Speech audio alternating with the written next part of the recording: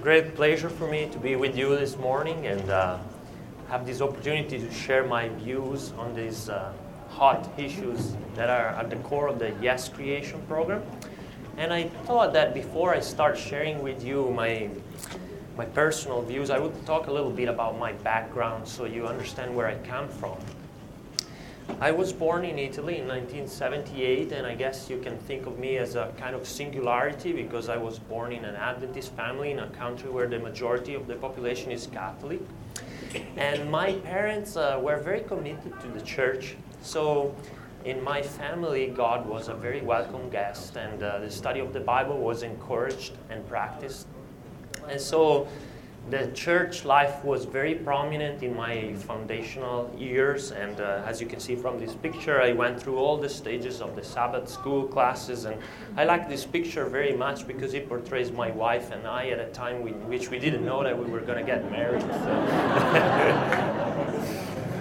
So I started to serve, after getting baptized at the age of 17, I started to serve in several youth ministries. I had a great love for the outdoors, so the Pathfinders were just a perfect match for me, and I have great memories with the Italian Adventist Scouting Association.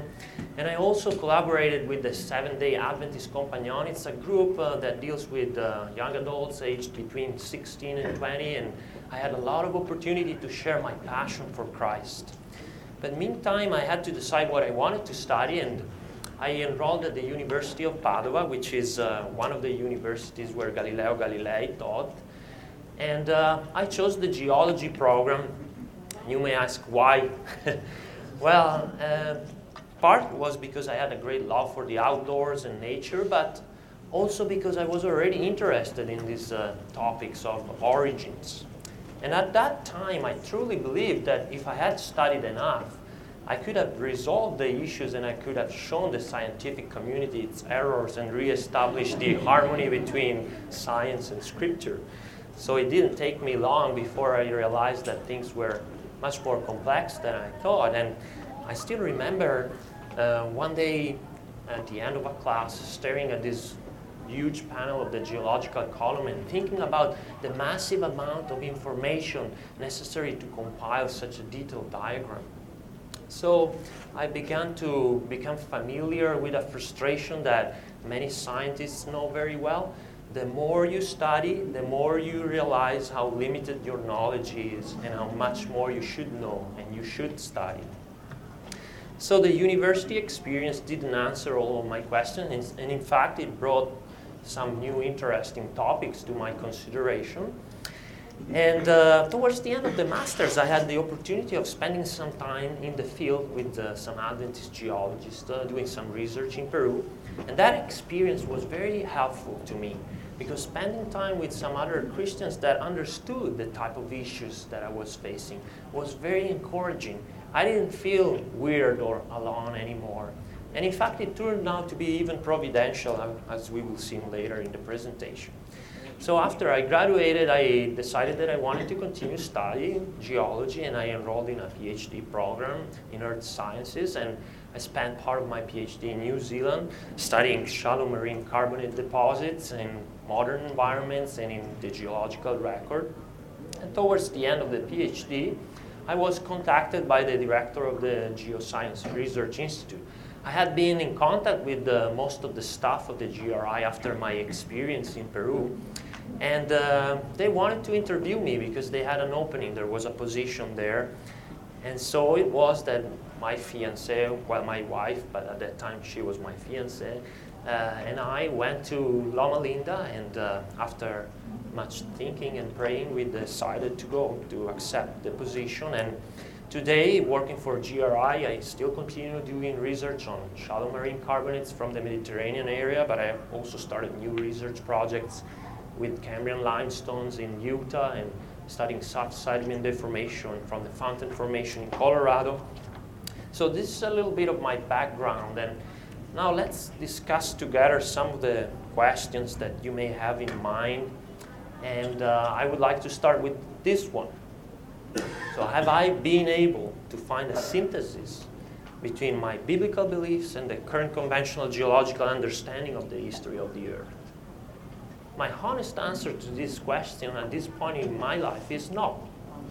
Although I dream of new developments that may shed a different light on the current scientific understanding of geology and the fossil record, the geological record, there are aspects in geology that I cannot easily reconcile with a biblical account of a recent creation.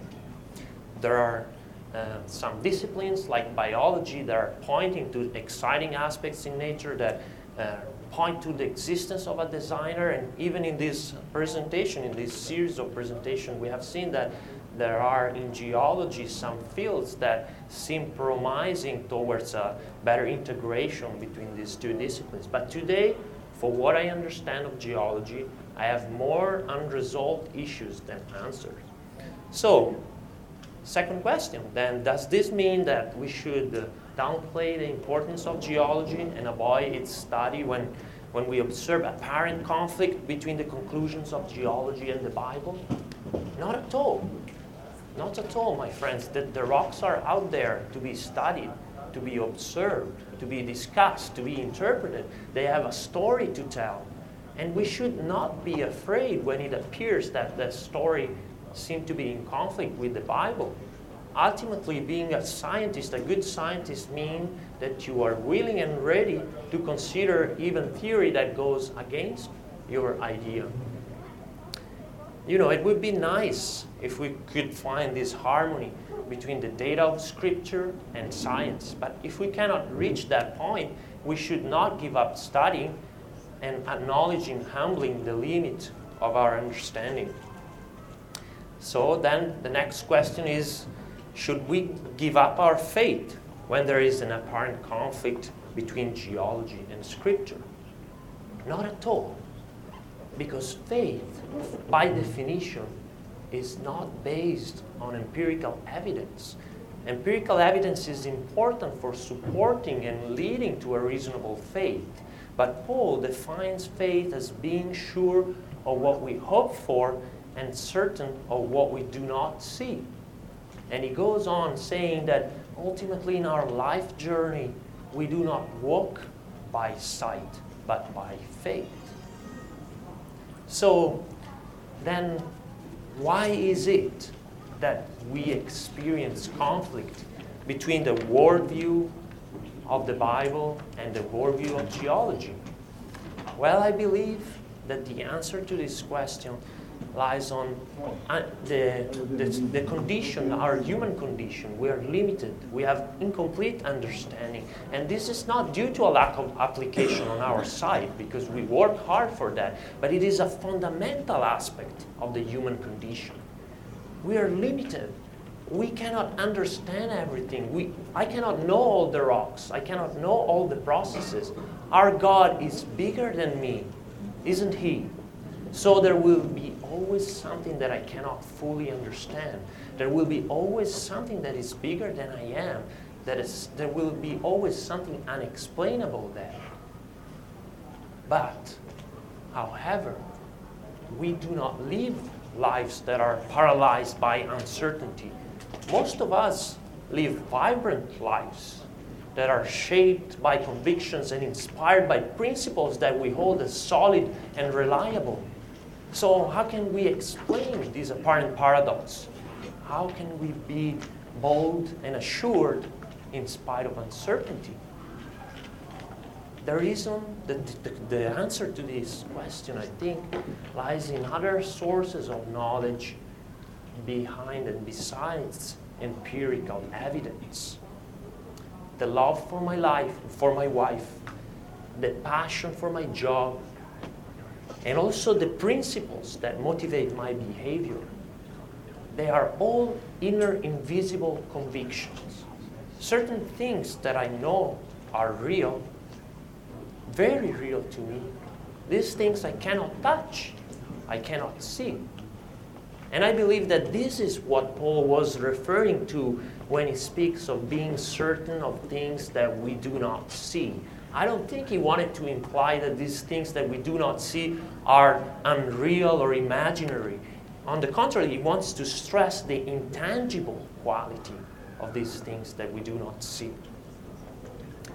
And so, I believe that our worldview on origins is an example of this type of faith.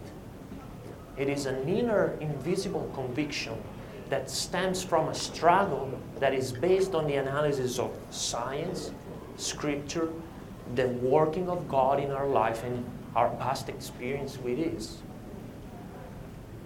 I liken the experience of growing this inner conviction to the struggle that Jacob had at Peniel one night when he wrestled with God. If you take the time to go through this struggle, you may be sure that God will be with you wherever you go. It is a hard experience, though, that will leave a mark on you. But it will also bring the beginning of a new day of peace in your life. The Bible describes with great literary beauty the conclusion of Jacob's experience. The text says, "The sun rose above him as he passed Peniel, and he was limping because of his hip." I'd like to leave you with this image of a limping but peaceful Jacob. This text suggests to me that our very weakness, our limited understanding, may become the sign of a new symbolic day of life and peace in our life, after we have struggled with God and overcome. Thank you.